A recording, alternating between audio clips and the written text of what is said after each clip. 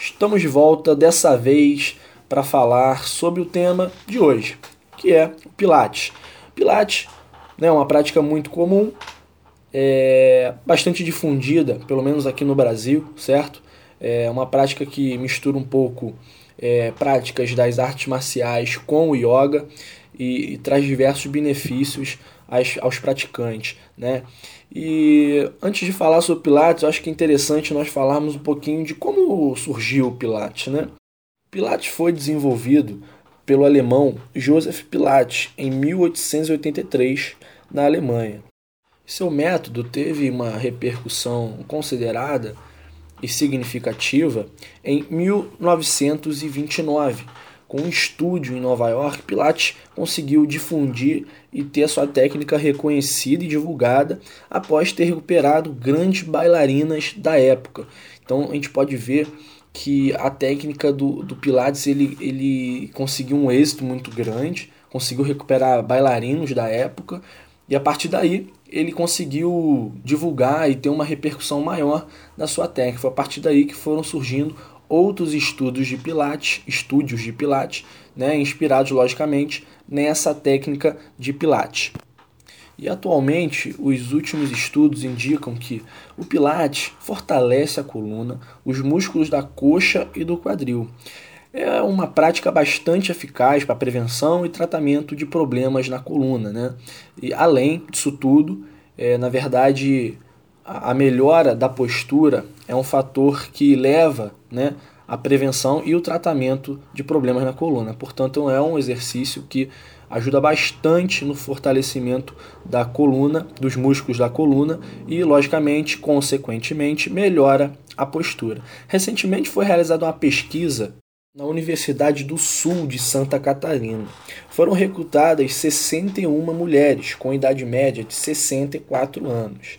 Dessas 61 mulheres foram formados dois grupos. Um grupo que praticava o Pilates e outro grupo que não praticava nenhuma atividade. Ao final desse estudo, olha que legal, eles concluíram e puderam observar que o grupo que praticava o Pilates possuía e possui mais flexibilidade, força, equilíbrio e condicionamento.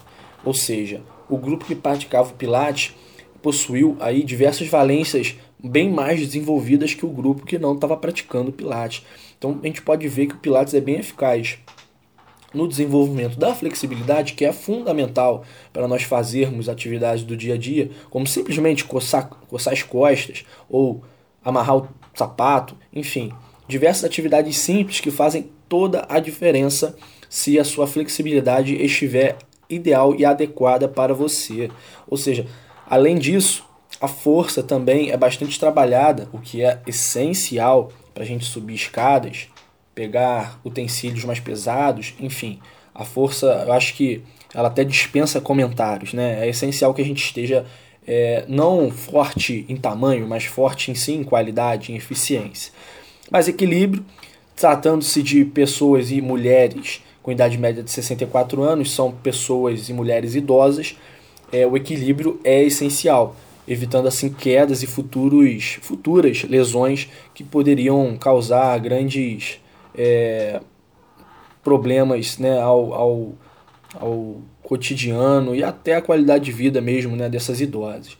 E por último, condicionamento, que é essencial para uma caminhada, para uma subida em escadas, né, para subir andares, enfim. O condicionamento também está extremamente ligado ao nosso dia a dia e é fundamental que ele esteja desenvolvido. Outra parte interessante dessa pesquisa também é que foi realizado um questionário para aferir e medir a qualidade de vida dessas pessoas. E também o grupo que pratica o Pilates teve ganhos mais significativos e mais satisfatórios em relação a essa questão da qualidade de vida. Eles apresentaram mais satisfação de vida e mais autonomia, lembrando que são mulheres idosas que participaram da pesquisa. Então a autonomia é essencial para essa faixa etária. Com isso, a gente pode perceber que o Pilates é realmente um exercício e uma atividade que gera a nós bastante benefícios. Uma atividade muito interessante que deve ser considerada como uma opção, principalmente para as pessoas idosas e também para as pessoas que são adultas e possuem algum tipo de problema na coluna, seja cervical, torácica ou lombar.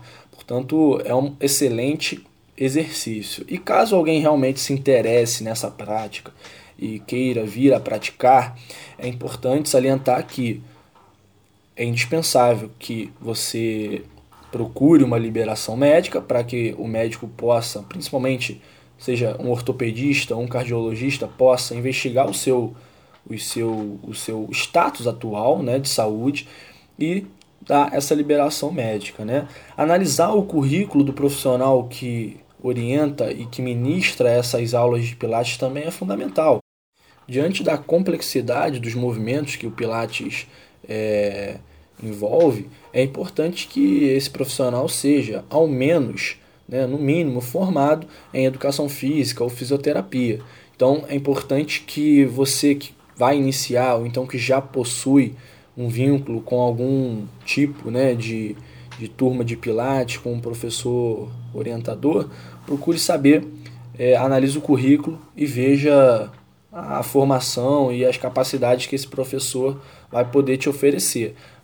E tem, acima de tudo, né, uma noção e uma consciência que se você não faz nenhuma atividade ou se você nunca fez o Pilates, comece devagar, porque o seu corpo não vai estar acostumado e preparado para os movimentos que o Pilates vai te exigir, né? Então você tem que estar bem atento a isso e começar devagar, sem pressa, evoluindo aos poucos. E durante essas aulas, caso você sinta alguma dor, algum desconforto, por favor, comunique o professor ou a professora imediatamente para que essa possível lesão ou incômodo não venha trazer maiores complicações a você. Então, gente, esse foi mais um Mais Saúde, mais um quadro do Mais Saúde. Como eu disse no início, eu conto com vocês nesse ano de 2019, toda quarta-feira às 8h15 ou em outro horário, o Zezé confirmará com vocês. Nós estaremos aqui falando sobre saúde e com certeza os nossos bate-papos nos trarão grandes aprendizados e conhecimentos, como eu disse no início, novos hábitos, né, a exclusão de hábitos ruins que nós temos, enfim. Estaremos juntos nesse ano de 2019. Obrigado, Zezé. Zezé estará conosco também, nos ajudando e nos ofertando com a simplicidade e com sua simpatia, que é bem característica do programa do Zezé Maravilha. Muito obrigado novamente e nos vemos na próxima quarta-feira. Um abraço.